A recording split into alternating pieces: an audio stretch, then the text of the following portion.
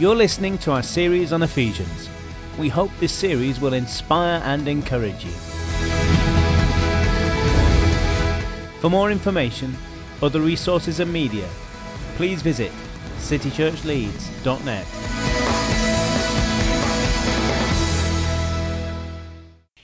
What? Yeah? Listen, that's great. I know that over the last however many weeks, Mark himself has diligently been working through the series on Ephesians, and I want to just to appreciate the fact of what he's invested in order that he should be able to come and share with us in these times. So, mate, we're looking forward to what you've got to share with us this afternoon. God bless you. Good afternoon, everybody. For those of you who are puzzled, my name is Mark, and I'm part of the leadership team here. Thank you. So we finally said his name. I know who he is. Brilliant. Okay, let's just quickly crack on through this, because I think it's really important to get through this, but to get through it really, really well and not try and rush through it. So let's get on. So Ephesians 6. Please open your Bibles to Ephesians 6. As every week I have been doing, I'm going to read the whole of that chapter because they're not too long, but they say such wonderful things. And I'm going to read from the Amplified Version. Children, obey your parents as in the Lord, as his representatives, for this is just and right. Honor, esteem, and value as precious your father and your mother. This is the first commandment with a promise, that all may be well with you, and that you may live long on the earth. Fathers, do not irritate or provoke your children to anger. Do not exasperate them to resentment, but rear them tenderly in the training and discipline and counsel and admonition of the Lord. Servants, slaves, be obedient to those who are your physical masters, having respect for them and eager concern to please them, in singleness of motive and with all your heart as service to Christ himself.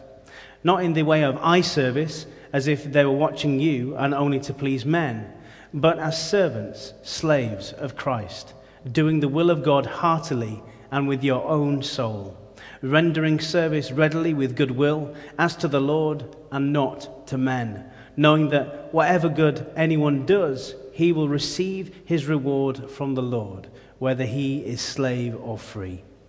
You masters, act on the same principle toward them, and give up threatening and using violent and abusive words, knowing that he who is both their master and yours is in heaven, and that there is no respect of persons, no partiality with him. In conclusion, be strong in the Lord. Be empowered through your union with him. Draw your strength from him, strength that is boundless, that he provides. Put on God's whole armor, the armor of a heavy-armed soldier which God supplies, that you may able successfully to stand up against all the strategies and the deceits of the devil. For we're not wrestling against flesh and blood, contending only with physical opponents, but against the despotisms, against the powers, against the master spirits who are the rulers of this present darkness, against the spirit forces of wickedness in the heavenly supernatural sphere. Therefore, put on God's complete armor, that you may be able to resist and stand your ground on the evil day of danger, and, having done all the crisis demands, to stand firmly in your place. Stand therefore, hold your ground, having tightened the belt of truth around your loins, and having put on the breastplate of integrity, of moral rectitude, and right standing with God, and having shod your feet in preparation to face the enemy with the firm-footed stability, the promptness, and the readiness produced by the good news of the gospel of peace. Lift up overall the covering shield of saving faith, upon which you can quench all the flaming missiles of the wicked one. And take the helmet of salvation and the sword that the Spirit wields, which is the word of God. Pray at all times, on every occasion, in every season, in the Spirit, with all manner of prayer and entreaty. To that end, keep alert, and watch with strong purpose and perseverance, interceding in behalf of all the saints, God's consecrated people. And pray also for me, that freedom of utterance may be given me, that I may open my mouth to proclaim boldly the mystery of the good news, the gospel, for which I am an ambassador in a coupling chain in prison. Pray that I may declare it boldly and courageously, as I ought to do. Now that you may know how I am and what I am doing, Tychicus, the beloved brother and faithful minister in the Lord, and his service will tell you everything. I have sent him to you for this very purpose, that you may know how we are, and that he may console and cheer and encourage and strengthen your hearts. Peace be to the brethren, and love joined with faith from God the Father and the Lord Jesus Christ, the Messiah, the Anointed One. Grace, God's undeserved favor, be with all who love our Lord Jesus Christ with undying and incorruptible love. Amen. So let it be.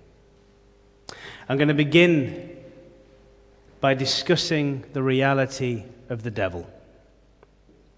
We're often told, and quite rightly, to not pay him any heed, and for him and his kind not to be the focus of our attention. But this doesn't take away the reality of his existence. And this certainly doesn't take away from what Scripture and from what Jesus has to say about him. What I'd like us to do just for a few moments is to think about what Jesus said and did to the devil.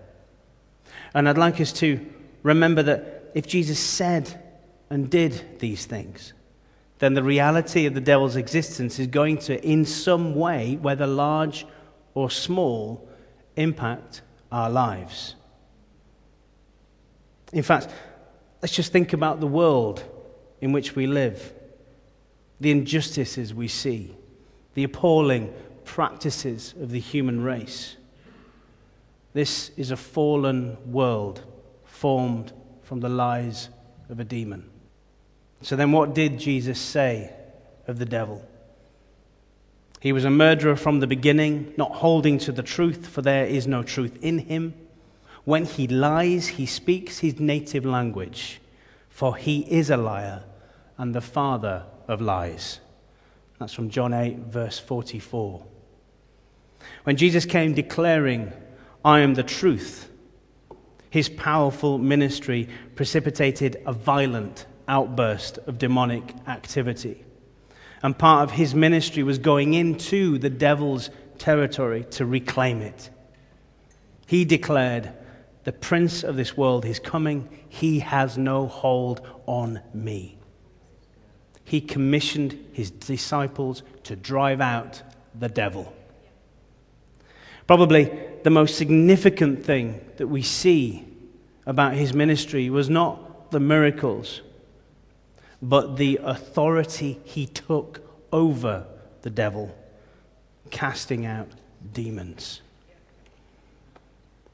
And it's in this reality of what Jesus faced, and in the reality of what we face today, that we can begin to explore Ephesians 6 and what it says that we, every single one of you who believe, are capable of because of Jesus.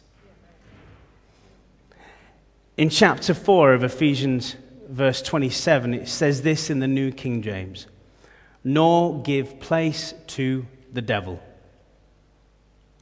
The word place in this verse in Greek is topos, which gives us the word topography, this being a territory, a region and ground. The enemy's strategy is to take ground and territory from us. He wants to exploit our weaknesses, catching us off guard and robbing us of our rightful inheritance. Paul says, the writer of Ephesians, don't surrender. Don't give ground to him. He returns to this theme in the chapter that we've just read, Ephesians 6, and says, be strong in the Lord and in his mighty power. So the question is, how are we to be strong in his mighty power? He goes on to tell us, by putting on the full armor of God so that you can take your stand against the devil's schemes. And this is the key verse. And I want you to just note down. It's verse 11. Paul is exhorting us once again not to be pushed around or intimidated by the enemy. Stand, and having done all, continue to stand. Stand against evil. Stand for what is right.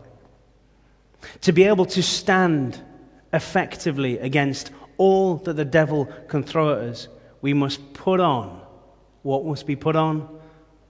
The whole armor of God. And we need to realize this from the very start as well, that this armor isn't something to hide behind, but as protection to march forward without fear to reclaim territory. Yeah, we're going to be attacked as we advance. We are being attacked.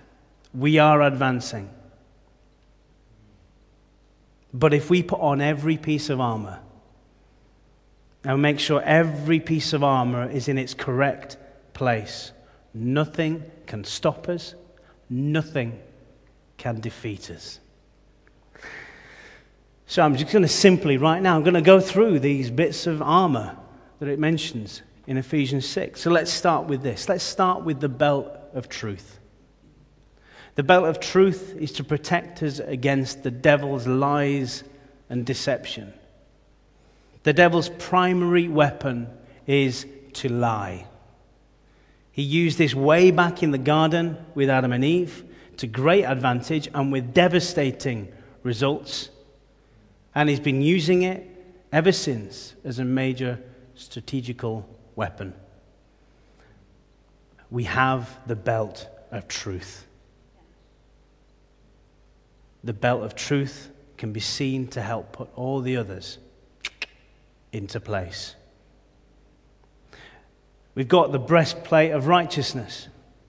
This is to protect against the devil's accusations and taunts. We are in right standing with God through the redemptive, atoning work of Christ on the cross. And this alone makes us amazingly and mysteriously worthy. Satan hates to be reminded of his defeat on the cross. So imagine, if you will, you're wearing a breastplate with a roaring, victorious lion emblazoned on the front. This enormous piece of kit standing out for all and the devil to see. We've got the shoes of peace. The shoes of peace to protect us against confusion and division. 1 Corinthians 14 verse 33 says this, "For God is not a God of disorder, but of..." God is not a God of disorder, but of peace. He is a God of peace. And we know that the devil will sow confusion wherever he goes and at every opportunity he gets. If we wear the shoes of peace, we can walk confidently through the confusion. In fact, we can stamp it out. God just dropped into my mind the fact that Rob and Kate, moving on in their adventure, moving on to the next phase of their journey, could be a moment where the devil could have spread so many lies, could have caused so much confusion, could have ripped brothers and sisters apart. But what we've done today, we've walked in those shoes of peace. We've acknowledged what God has got for them in their next step, and we're sending them out with our blessing. Thank you, Jesus. What else have we got? We've got the shield of faith, and this is to protect us against discouragement and fear. The devil might hurl his best flaming arrows right at us, but with a shield of faith in position. We have a guard to protect us, with no possibility of penetration, harm, or hurt. Which brings us on to the helmet of salvation. And the helmet of salvation will protect us against doubt and unbelief. The assurance of salvation should bring confidence that he who began a good work in you will carry it through to completion, and that he is the author and finisher of our faith. Have a look at Philippians 1 verse 6 and Hebrews 12 verse 2. And finally, the only part of the armor or the kit which is the offensive one, it's the sword of the Spirit. The sword of the Spirit is the Word of God. This is the only weapon, like I said, that is listed for offensive attack. It's quick, it's powerful. It says that it's sharper than a two-edged sword. How can you get any sharper than a two-edged sword? A two-edged sword is the most powerful, devastating sword there is. It's simple, it's quick, it's decisive. But his word is even better than this. The Greek word rhema is used here, which signifies the spoken word. A weapon, and this is important, a weapon is only useful if it's actually being used. A sword can only cut through if it's released from its scabbard.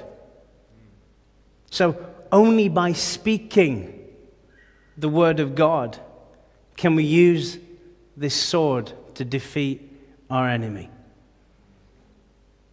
What did Christ do when tempted by the devil? He spoke and he said, "It is written, it is written, it is written." Have a look in Matthew 4, verses 7 to 10. Every week we've read the Word of God. We've read Ephesians. Hopefully you'll have read it at home and you'll have followed it through. And I wholeheartedly believe that every time you open your mouth and you start to speak the Word of God, things happen, things shift, changes start to occur.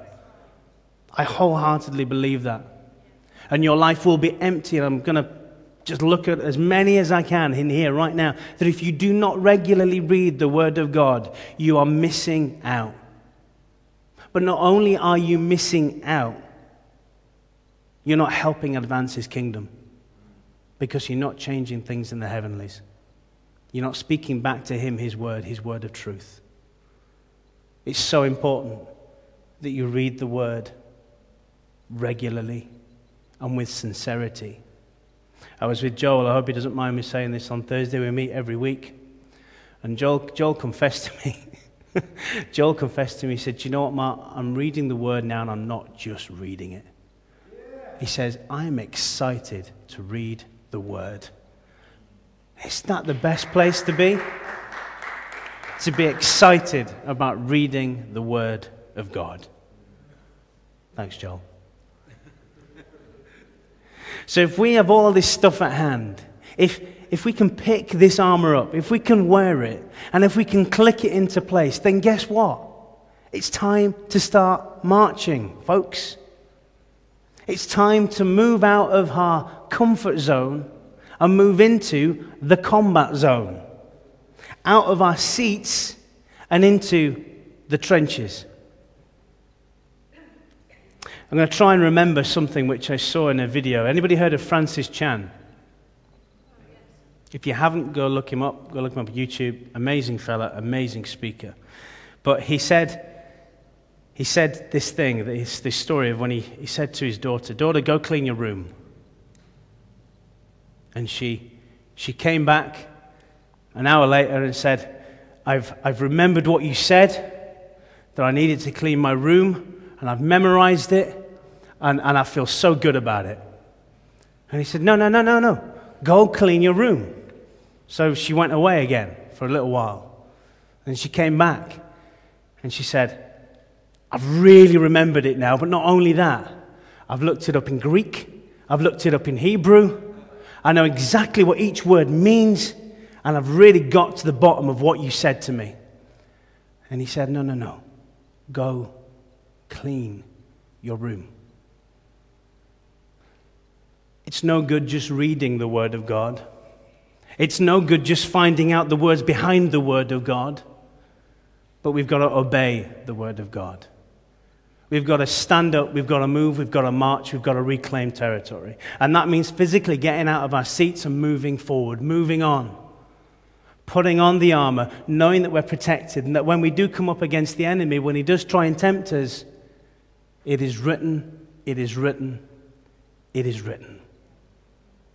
I'm excited about that, folks. So excited. And I can see one or two of you else you are as well. Hopefully the rest will at some point in the future. So how do we kit up? How do we get all this stuff? Prayer, and pray some more. It's our oxygen supply. It enables us to replenish our spiritual energy levels for that battle. It only takes a couple of victories in battle to become self-sufficient and complacent. In 1 Samuel 17, verse 47, David cries out, "The battle is the Lord's." Prayer keeps us in place, keeps us in the place of constant dependency on Him. Sometimes when we're in battle, we don't know how or what to pray for. And at these times that we've simply got to call upon Spirit of God to help. After putting on the armor, Paul in verse 18 of this chapter exhorts us to pray in the Spirit on all occasions with all kinds of prayer and requests. At this very timely moment, I'd like you to open up your newsletters that you were given when you came in. If you haven't been given one, please get one from the foyer. And on one side of there's a thing about Envision. You can ignore that for a moment. What I really want to stress is the 24-hour session of prayer that we've got coming up. Esther Harper. Esther, could you just please stand? Esther, please stand up. Come on, stand up. There we go. Esther is heading this up together with the other student leaders. Esther wrote the letter which I've copied into there. I want to encourage you to come to the 24-hour of prayer. I don't want you to all come at 6 o'clock while 7.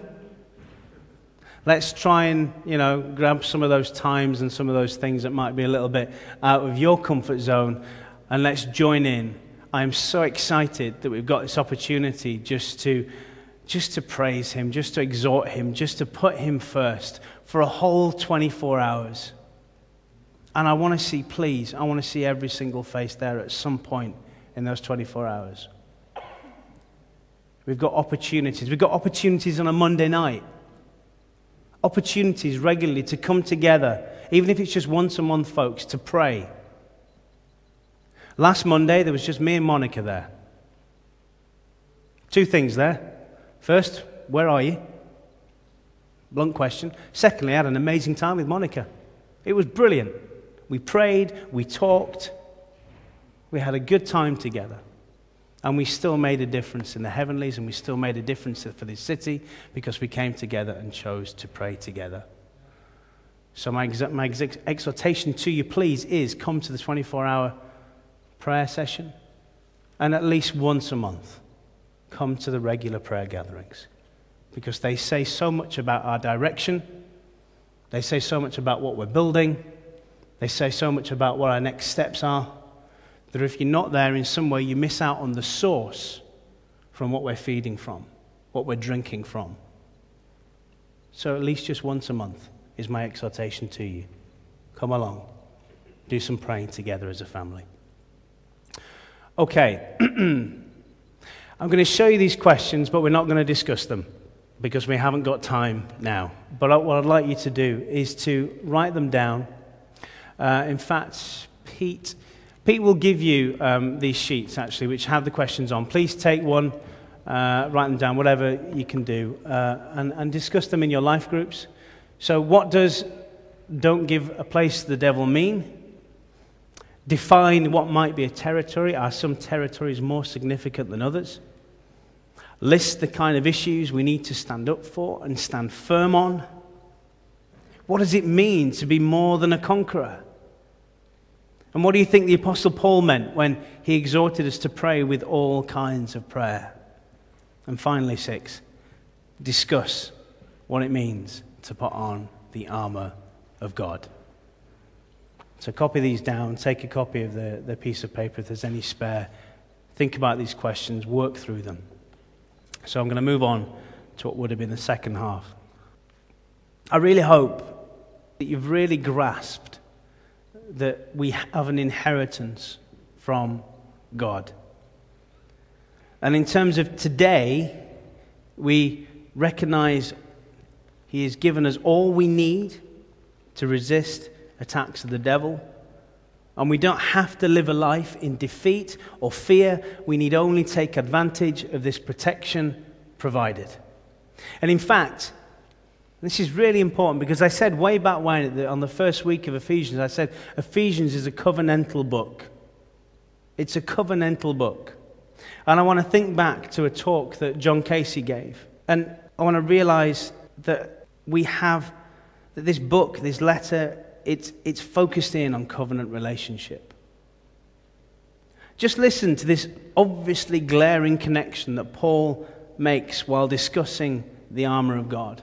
And that he obviously dipped into the Old Testament. It's from Isaiah 59, and I'll read from verse 16. I'll read all of it, even though some of it may seem, well, that's a little bit off track, but just try and absorb this. The Lord looked and was displeased to find there was no justice. He was amazed to see that no one intervened to help the oppressed. So he himself stepped in to save them with his strong arm, and his justice sustained him. He put on righteousness as his body armor and placed the helmet of salvation on his head. He clothed himself with the robe of vengeance and wrapped himself in a cloak of divine passion. He will repay his enemies for their evil deeds. His fury will fall on his foes. He will pay them back even to the ends of the earth. In the west, people will respect the name of the Lord. In the east, they will glorify him. For he will come like a raging flood tide, driven by the breath of the Lord. The Redeemer will come to Jerusalem to buy back those in Israel who have turned from their sins, says the Lord.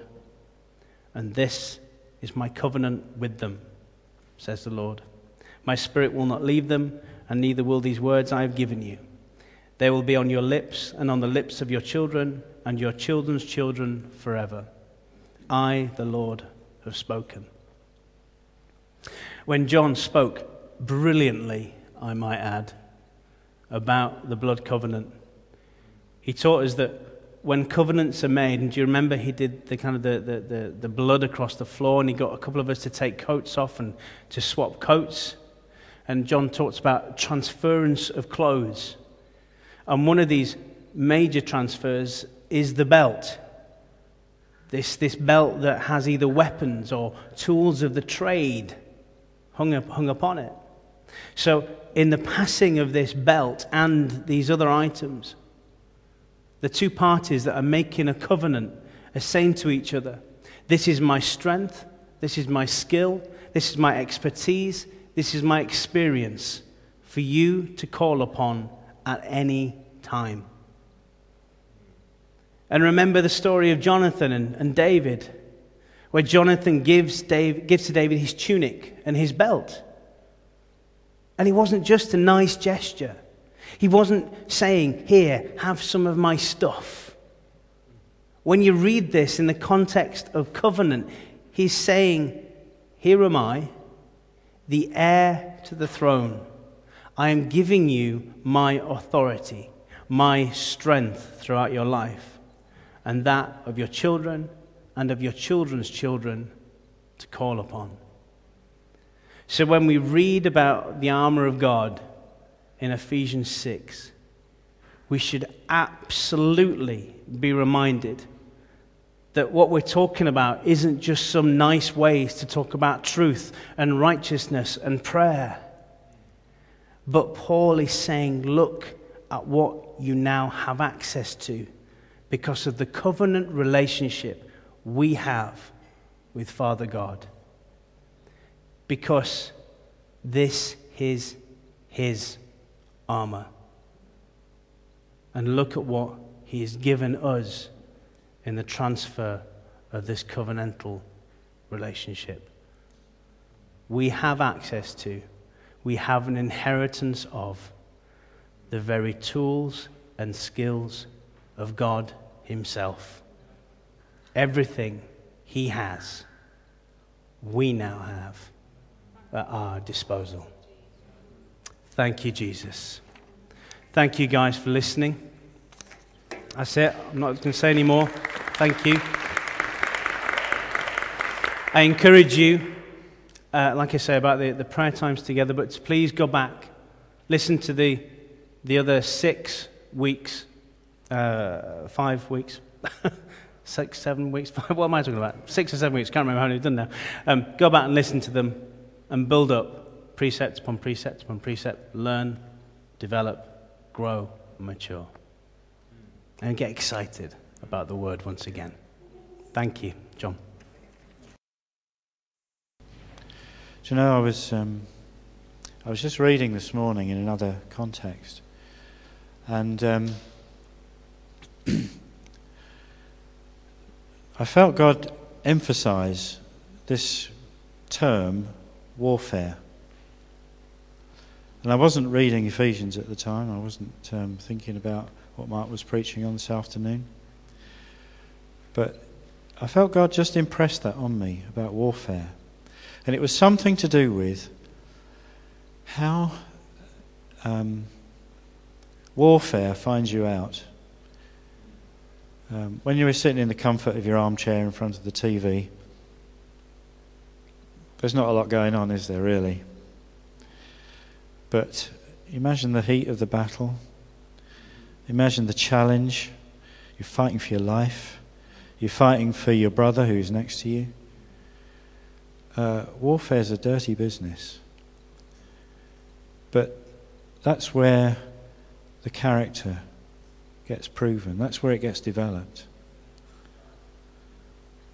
And I'm saying that God is calling us, and I really go with what Mark was saying, that we're entering into a realm where the stakes, seriously, are high. And I'm not saying this to be a threat, because God's made every provision for us. But I do believe we're entering a season when the stakes are high. We'll find ourselves coming under challenge. We'll find ourselves personally and as families coming under challenge.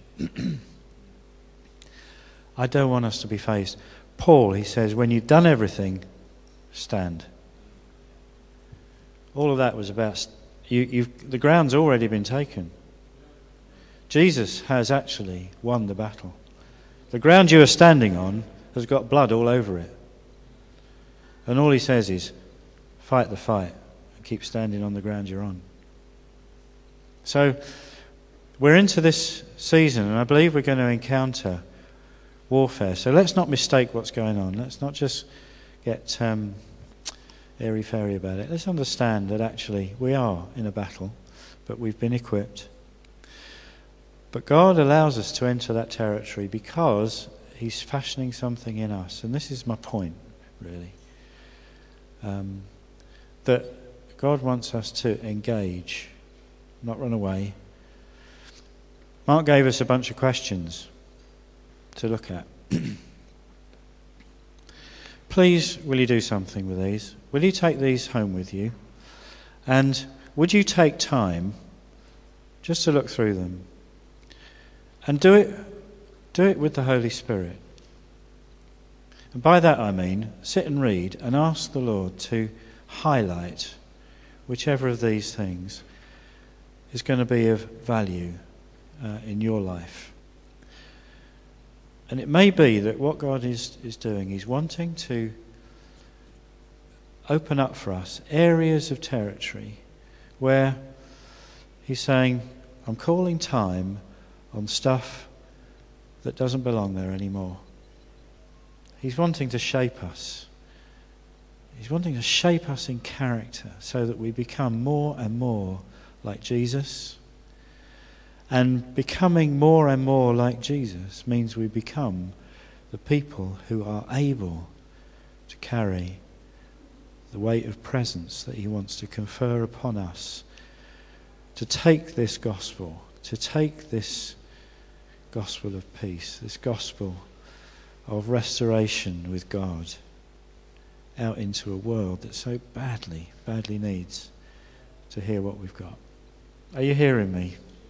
Yeah. And this is not just a nice end to a sermon. I really believe God is saying, come on, folks. Let's get a grip. But I'll help you. God is so for us in what he's after.